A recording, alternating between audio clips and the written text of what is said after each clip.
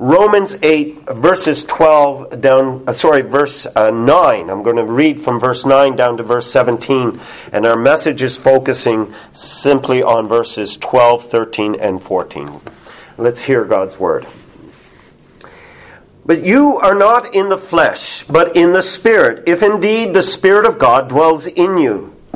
Now, if anyone does not have the Spirit of Christ, he is not his. And if Christ is in you, the body is dead because of sin, but the Spirit is life because of righteousness. But if the Spirit of Him who raised Jesus from the dead dwells in you, He who raised Christ from the dead will also give life to your mortal bodies through His Spirit who dwells in you. Therefore, brethren, we are debtors, not to the flesh, to live according to the flesh. For if you live according to the flesh, you will die. But if by the Spirit you put to death the deeds of the body, you will live. For as many as are led by the Spirit of God, these are sons of God. For you did not receive the spirit of bondage again to fear, but you received the Spirit of adoption, by whom we cry out, Abba, Father. The Spirit Himself bears witness with our spirit that we are children of God. And if children, then heirs, heirs of God, and joint heirs with Christ, if indeed we suffer with Him, that we all may also be glorified together. And there, the holy word of God that will endure forever. I was reminded in the preparation of this message that in a few days, in 12 days exactly, we will be celebrating the 75th anniversary of VE, Victory in Europe. May 8th, 1945, the war, if you will, officially ended in Europe. It would continue on for another couple months on the Asian continent and against Japan. But victory came 75 years ago to Europe. And it wasn't a victory that was easily won. It was, if you will, a victory that found its real beginning on June 6, almost a year prior to that, what we call D-Day. And it took the labor of many nations, the Allied forces. It took a vigorous year of fighting to accomplish that victory. And it was costly. The death toll of soldiers and civilians on both sides. The sacrifices that were undertaken, the death, the suffering. And what began on the beaches of Normandy, ending in the gates of Berlin, every kilometer, it seemed, was a battlefield. But victory came in the end. And as the Allied forces moved forward, victory after victory was experienced by country after country as each one of them were liberated. Some were only liberated days before. I looked it up. France and Belgium in the month of September were liberated. But Holland, it was May 5th, 1945 before they actually experienced it. But it came. And in thinking on that, it's something I believe we can use as a metaphor for the Christian life. That our coming to faith in Christ and the beginning of that life with the regenerative work of the Holy Spirit and that conversion experience, we understand that our life here on earth is now a journey of faith in the grace of the Lord Jesus Christ. And it is one where the victory of it is held forth for us when we reach heavenly glory, when we stand before our God and are renewed in our whole being, body and soul, in the glories and perfections of Jesus Christ. and able to worship and dwell in the presence of the holy God without any sin, without even the very presence of the smallest of sin, with no death before us. There is the victory we have. But we understand that the Christian life between regeneration and that glory is one where it seems every kilometer is a battlefield. We have our times of respite and relaxation, but we have our battlefields as well. We know the victory is won already by our Lord and Savior. But in this life, we understand that we are in need, as the Word tells us, to put to death what remains in the members of this body. And it's hard. But I want us to think on this as we turn to this text. And I want us to consider two big questions that pertain to this text. How do you know that you are a child of the living God? Now, notice I didn't ask, do you believe in God? I'm asking a more particular question there. I'm asking you, how do you know that you are a beloved child of God? And with that comes this other question, and this is from our text, from verses 12 to 14. How do you know the Spirit dwells in you and is leading you? And I want to say those two questions, though they sound different, they have that one answer.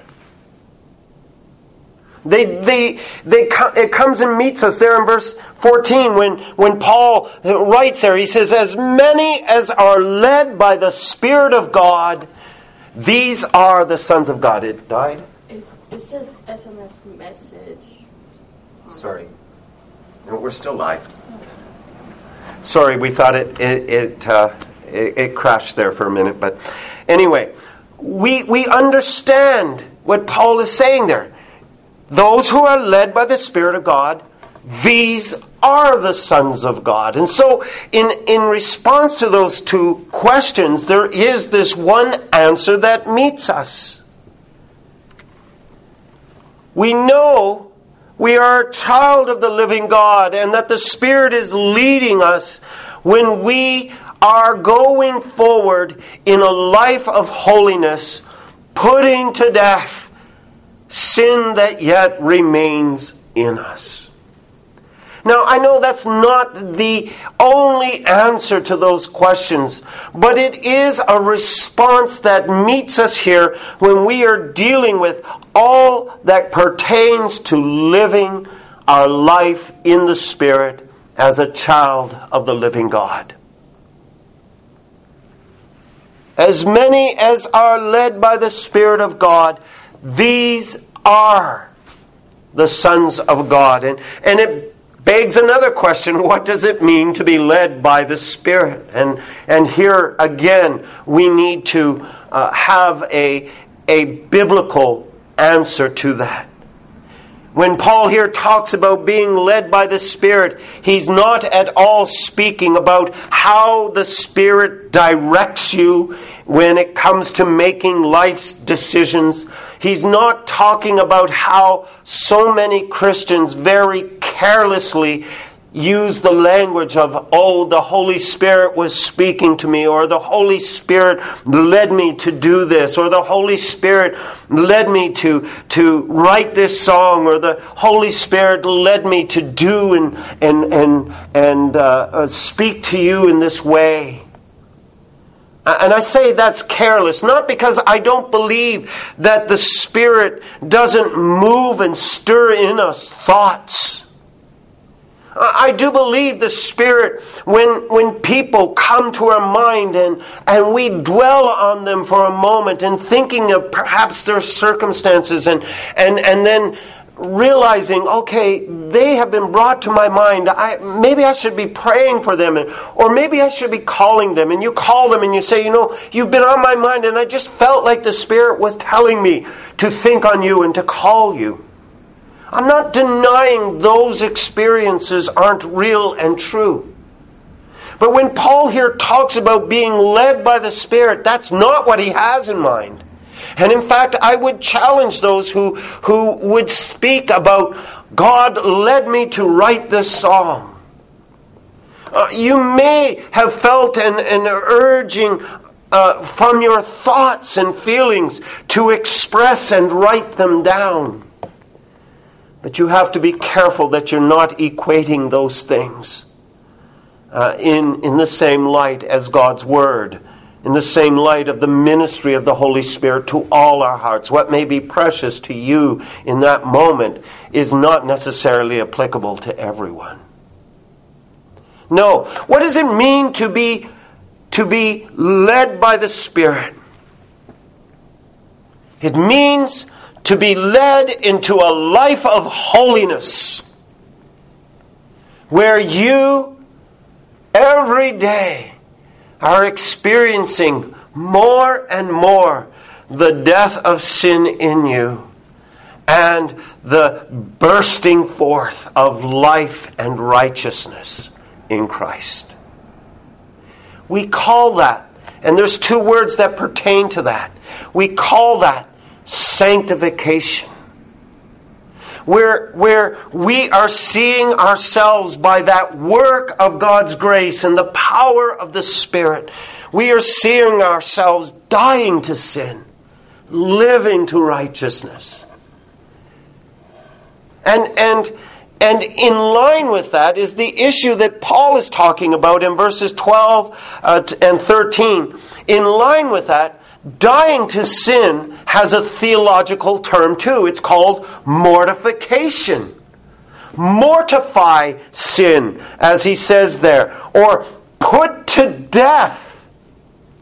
Mortify. Put to death the deeds of the body. And when you talk about being led by the Spirit, and that leading of the Spirit affirming in your own soul and bearing witness to you by His leading, you are a child of the living God.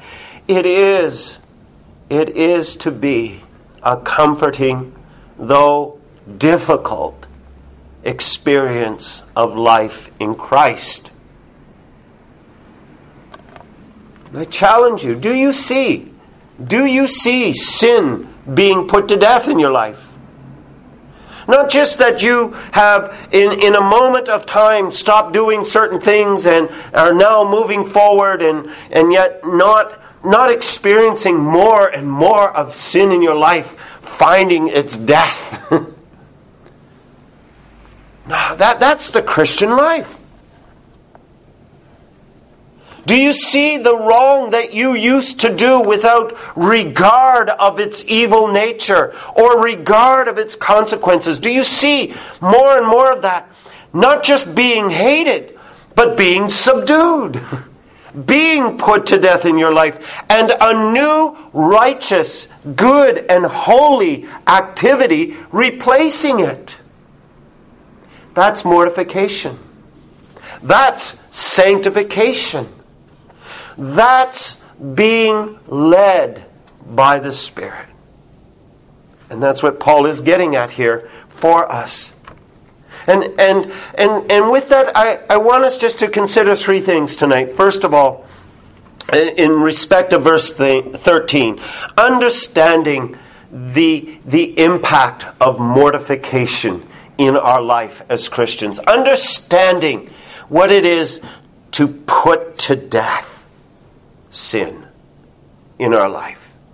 You read that in verse 13. For if you live according to the flesh, you will die. And what he means by the flesh is, if you are still living according to your sinful nature, if you do not see in your life that new creation work of the Holy Spirit in showing you the redemptive grace of Jesus Christ and showing you the image of Christ in His righteousness as that which you are now being conformed to, if you aren't seeing that, but all you are doing is living according to your sinful nature, then you have not experienced redemption. That's the hard truth here. You're not of Christ. And if your heart's desire isn't set on the glory of Christ, but it's just continuing on living your life how you please and how you will, no regard of sin, no issue of faith in what Christ has done to pay the penalty of your sin, no regard of the repentance you need each day to receive forgiveness and cleansing from your sins that you commit every day. If that doesn't define you, then you're living according to the flesh. And that's what he says. If you live according to the flesh, you will die. But if you live according to the Spirit, you are putting to death the deeds of the body, and you will live. And that's mortification, putting to death.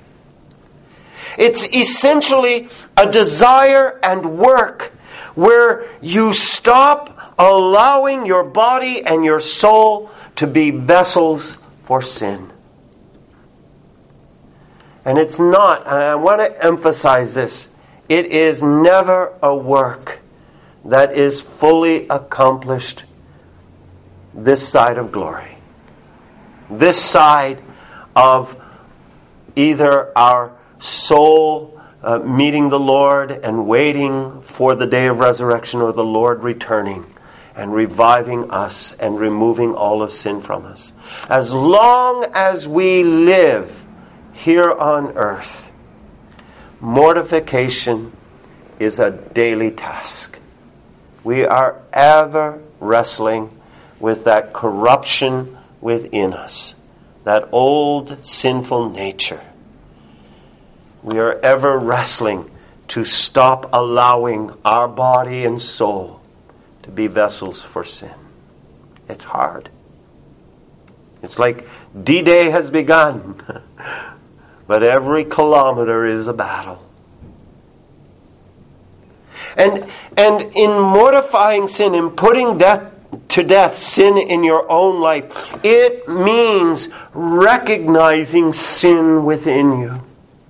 Now, I don't think these are complete lists, but I direct your attention to Galatians 5:19 and 20, and to Colossians 3, verses 5 to 9. And these are two comprehensive lists of the deeds of the flesh, the works of the flesh. They are Paul's way of saying, do you want to know what seeds of sin yet reside within you? Well, here they are.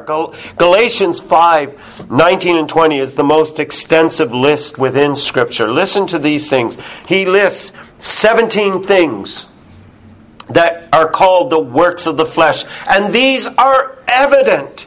If you think any one of these things are okay, then your mind is set on the flesh and not on the Spirit. That's his point. Listen to this. The works of the flesh are evident. Adultery, fornication, uncleanness, lewdness, idolatry, sorcery, hatred, contentions, jealousies, outbursts of wrath, selfish ambitions, dissensions, heresies, envy, murders, drunkenness, revelries, and note what he says after that, and the like. That's our way of saying, etc. There's more to this list. And I think that those last three words of that list, and the like, is a reminder to us not to think, oh, well, I haven't done that, and that. Hey, I'm great. I've got it all accomplished. No, you haven't. Because within your heart are yet those seeds that he mentions. These are the works of the flesh.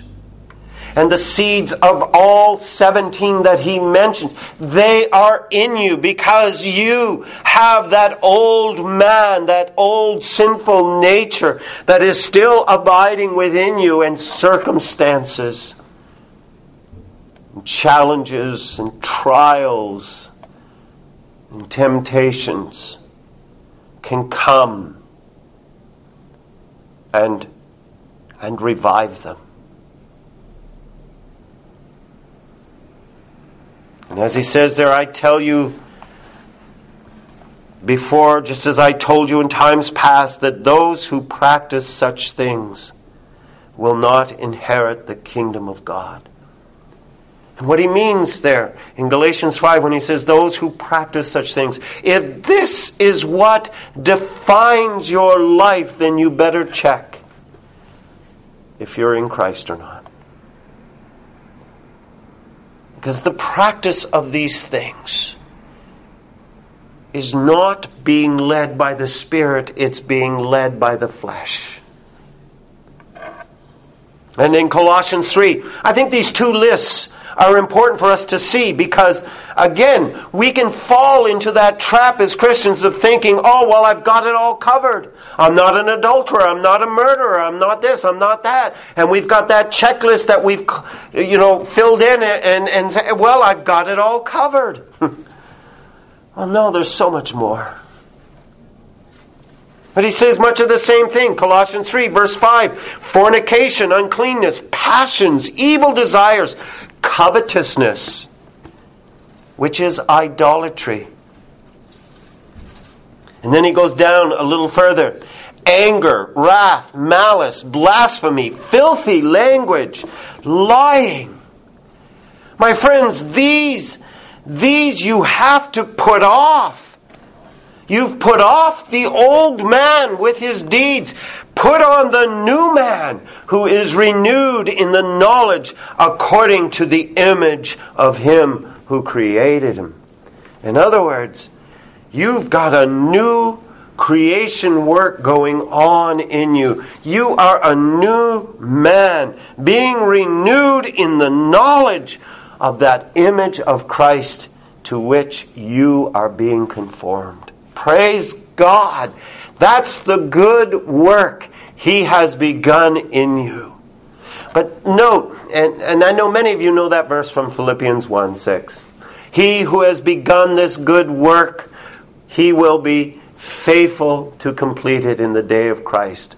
But when you stop and think about that, yes, we're looking at the faithfulness of God who by His Spirit will finish, will complete that good work that He's begun in us. But did you notice, when is that going to happen? Tomorrow? No. The day of Christ. The day of our Lord. Which is a reminder to us that He's ever working every day in our life to bring about that glorious image of Christ. It's by measure, by measure, by measure that this happens. It has not been completed in you. And if you think it has, you're believing a lie. I look at these two lists and, under the context of mortification, one of the things that just strikes me is the frightening nature of sin that yet abides in our hearts. And when you think about this, when you think about these two lists, you step back and you realize this isn't about Christians who no longer smoke, swear, drink. It's about realizing my life is now being led by the Spirit, where I am engaged in putting to death these works of the flesh. This is what needs to be killed within us. And understanding mortification in that light, understanding you have to put them to death, you understand that these are things you can't do without the Spirit. You need to be growing and learning and becoming more zealous to stop using your body and your soul for sin. And this is the amazing thing when you think about it, being led by the Spirit in this work. How the Spirit of God, who is with God equal in all things, how the Holy Spirit has now come and taken up residence in us to effect this glorious transformation through the putting to death of the deeds of the body. Do you know what is amazing? What is also humbling? And what it is when we hear those words in Ephesians, do not grieve the Holy Spirit. Here is something to think on. That you need to stop using your body and soul as instruments of sin. Because the Spirit is in you. You know, sometimes as parents, this is a humbling confession. I know it may make us laugh, but sometimes as parents, when we want to say something that we know is inappropriate, and our young children with their ears are standing near to us, we will look at our children and we will say to them, plug your ears. Or don't look at what I'm doing. Because we know what we're doing or what we're going to say is wrong, but we don't want them to hear or see us doing what is wrong, so they can't point the finger and say, Mom, Dad, you told us that wasn't right to do. And so we tell them, plug your ears, close your eyes, turn away, don't look. And sometimes we do it humorously, thinking, okay, well, what they don't know won't hurt them. But I want you to think, dear Christian, about mortification. That when you sin, the Holy Spirit's with you. He's not plugging His ears when you gossip, when you lie, when you say malicious, slanderous things about someone. He's not covering His eyes, if you will, when you sit down in front of the television and watch an explicit movie. You are bringing Him into your sin. It is something powerful to consider, isn't it?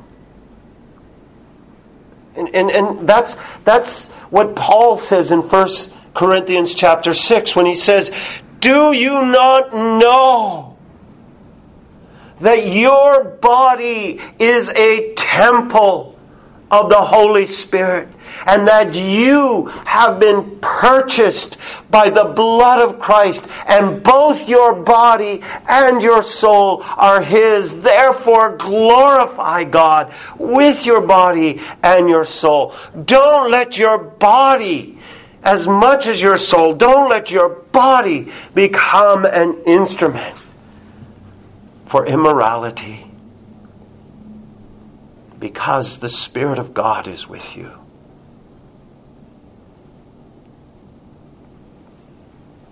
Doesn't that say something about the faithfulness of our God and what He must tolerate from His own people?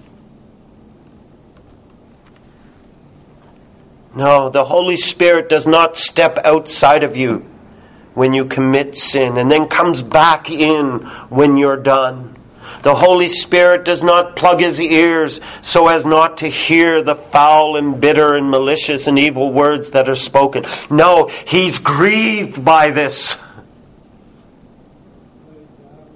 And we need to understand that. And that is why we're told here, put to death the deeds of the body, and you will live. That's why we have to pray time and time again. Fill us, Lord. Fill us with your Spirit. We've grieved Him. Come and allow His presence to rise up even more gloriously in our lives, so that He will lead us once again in those ways of righteousness. Isn't it amazing to stop and think? You know, that whole thing about once saved, always saved. I think it's even more amazing to stop and think it's a wonder the Spirit of God is still with us. But that says something about our God, doesn't it? Yeah, mortification, putting to death sin. Understand as well, secondly, your part in mortification. Because he says there in verse 13 that it isn't just the Spirit doing it. Look what he says. If by the Spirit you put to death the deeds of the flesh, the deeds of the body. You have a part in this. The Spirit is not doing everything for you in the sense that you just sit back and say, okay, Spirit, I've got this issue. I'm waiting on you to take it all away. Mortification is hard work. And you will wrestle with sins. It's not a passive work of the Spirit aggressively forcing you into a box. The Spirit is indeed engaging you. And engaging you with wisdom and knowledge from God's Word, and engaging you with an understanding of who you are and what your body and soul have now become, a temple of God where the fullness of God dwells in you. And so you are to be actively engaged in putting to death sin. And that means you have a work in this. And it is a hard work. It means that you have taken up the mantle to do everything possible in your life to put to death sin. And sometimes it can be very hard. Recall what Jesus said in Matthew 5. What did He say? If you have a problem with your eye and it's continually causing you to sin, what are you going to do? Pluck it out. Now, He's speaking metaphorically here. You have a problem. Now, and I'm going to be very explicit with some of these illustrations. If you have a problem with pornography, and you're every day wrestling with it, and it's something you can keep hidden from other people, but you're not hiding it from God. And what's leading you there is the internet. Do you know what you might need to do? You might need to solicit the help of another believer, but you might need to say, you know what, I'm going to have to cut the internet from my home for 6 months to a year until I have put to death this sin. And I'm going to ensure that somebody knows what I'm doing with my phone and with my computer equipment, so that I can be guarded by other means. I'm going to pluck it out. I'm going to cut off that hand. And in other circumstances, it's the battle. And the problem is that we're not willing to go to these limits to put to death sin. We're sitting back and saying, well, the Spirit has to do it. No. You have to be engaged in this. What about those friends and relationships that you have that are continually making you compromise your walk of faith and righteousness with the Lord? Oh, but they're my friends and I want to be a witness to them. Well, are you? Or are they dragging you into iniquity? And you're following along because your willpower against peer pressure just isn't there. And it's not that they're to blame. It's that you in your own heart need to realize, what must I do to put to death these sins that I'm enjoying with my friends? Well, some of it may be, I need new friends. Not that they're to blame. But I've got to put this to death. And it also, it also means not just stopping one thing, it means replacing it with its opposite, goodness and righteousness. Do you have a problem with anger? Well then, learn kindness. Pray for people that you hate. Pray before the Lord to change your heart, to learn to love, and then start thinking, what can I do to such a person, rather than holding them in scorn and contempt? What can I do that is good for them? And Scripture tells us in Colossians 3 again, when he says, first of all, put off these things, he also says in verse 12, put on these things. Put on tenderness, mercy, patience, love. Do good to your enemy. Pray for people who despise you. Put on a better attitude. If you grumble and complain and are filled with bitterness, do you know what you need to put on? An attitude of contentment and joy. Blessing. I'm going to change my language. And so you see, you have a role in this. And the Spirit will lead you in this. But understand that the Holy Spirit is daily, continually leading and engaging you into these things for you to do. If by the Spirit you put to death, that's your role. You're putting this to death in His power and strength. And the last thing that we see here is that, as he says in verse 12, understand you're a debtor to this.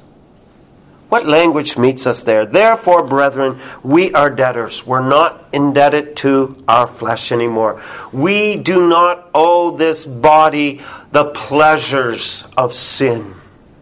We do not owe to this body the pleasures of the world around us. We are indebted now to the one who has redeemed us, body and soul, the Lord Jesus. And we are indebted to God, to a life of holiness. We are no longer slaves to that old sinful nature that was at enmity to God. But now in Christ, we are indebted to the grace and the holiness of our Lord and Savior. And this is not something where in being indebted, we are paying back what we owe.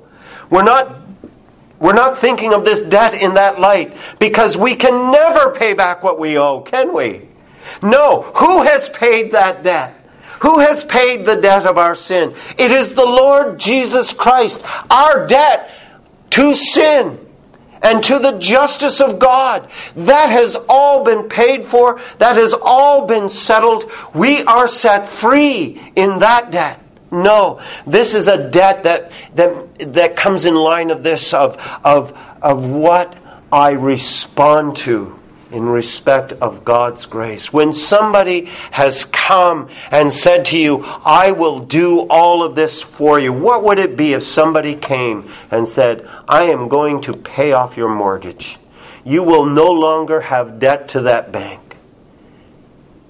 Now what would it be if after they did that, you went out and bought another house and incurred more debt?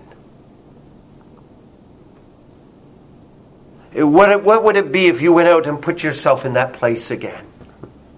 Isn't there a sense where we understand a responsibility of response and gratitude for what that person has done? What would it be if we went out and started talking ill of that person? Or doing things contrary to what they have done to us? What would it be if we went out to someone who owed us and treated them with contempt? It's that sense of indebtedness that now lies upon us. A response, a deep response of gratitude to this amazing grace of God that has met us in Christ. Do you understand, dear Christian, what Christ suffered to free you from sin? Do you get the humiliation that He took to Himself in becoming a man to perfect the holiness of God in the flesh?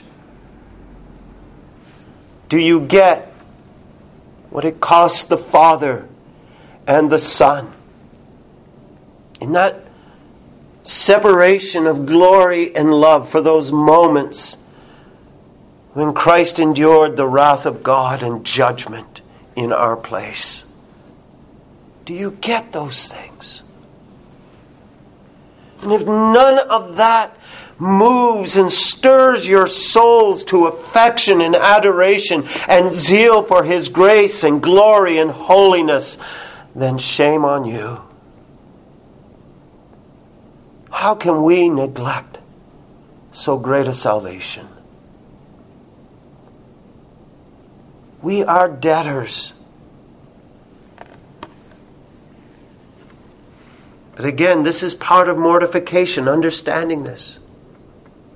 Because as a pastor, I can tell you that part of my responsibility, part of the responsibility of the shepherds who are over you in the Lord, is to help you in mortification, is to help you when sin rises up in your life, to lead you in the way of truth and holiness and mercy and forgiveness and restoration and renewal and revival. That's part of our responsibilities. But do you know what often happens when we start exercising those responsibilities of dealing with sin in Christians' life? Do you know what comes out is, hey, you're lording over me. Who are you to tell me what I can and can't do? You're being legalistic. And on and on and on. It is often the most common response that meets us. Because the Christian hasn't owned what it means to be led by the Spirit in putting to death the deeds of the body. They don't understand our indebtedness to a God who has saved us. And I want to say, no, it's not legalism. It's not lording. It's not personal preferences and convictions. Let me really apply it. And I know this is going to sting some. But dear Christian, when you hear that commandment, you shall have no other gods before me, coupled with the commandment, remember the Sabbath day and keep it holy. That means your son's Sunday hockey tournament does not take you away from the holy worship of God on the Lord's Day. That carelessness needs to be put to death. That means when God says, do not take my name in vain, that you, dear children, in our homes where we have taught and shown you the gospel of Christ, that means that He is looking to you to own your baptism and to realize the name that He has set upon you is a declaration of His desire to love you in the Lord Jesus.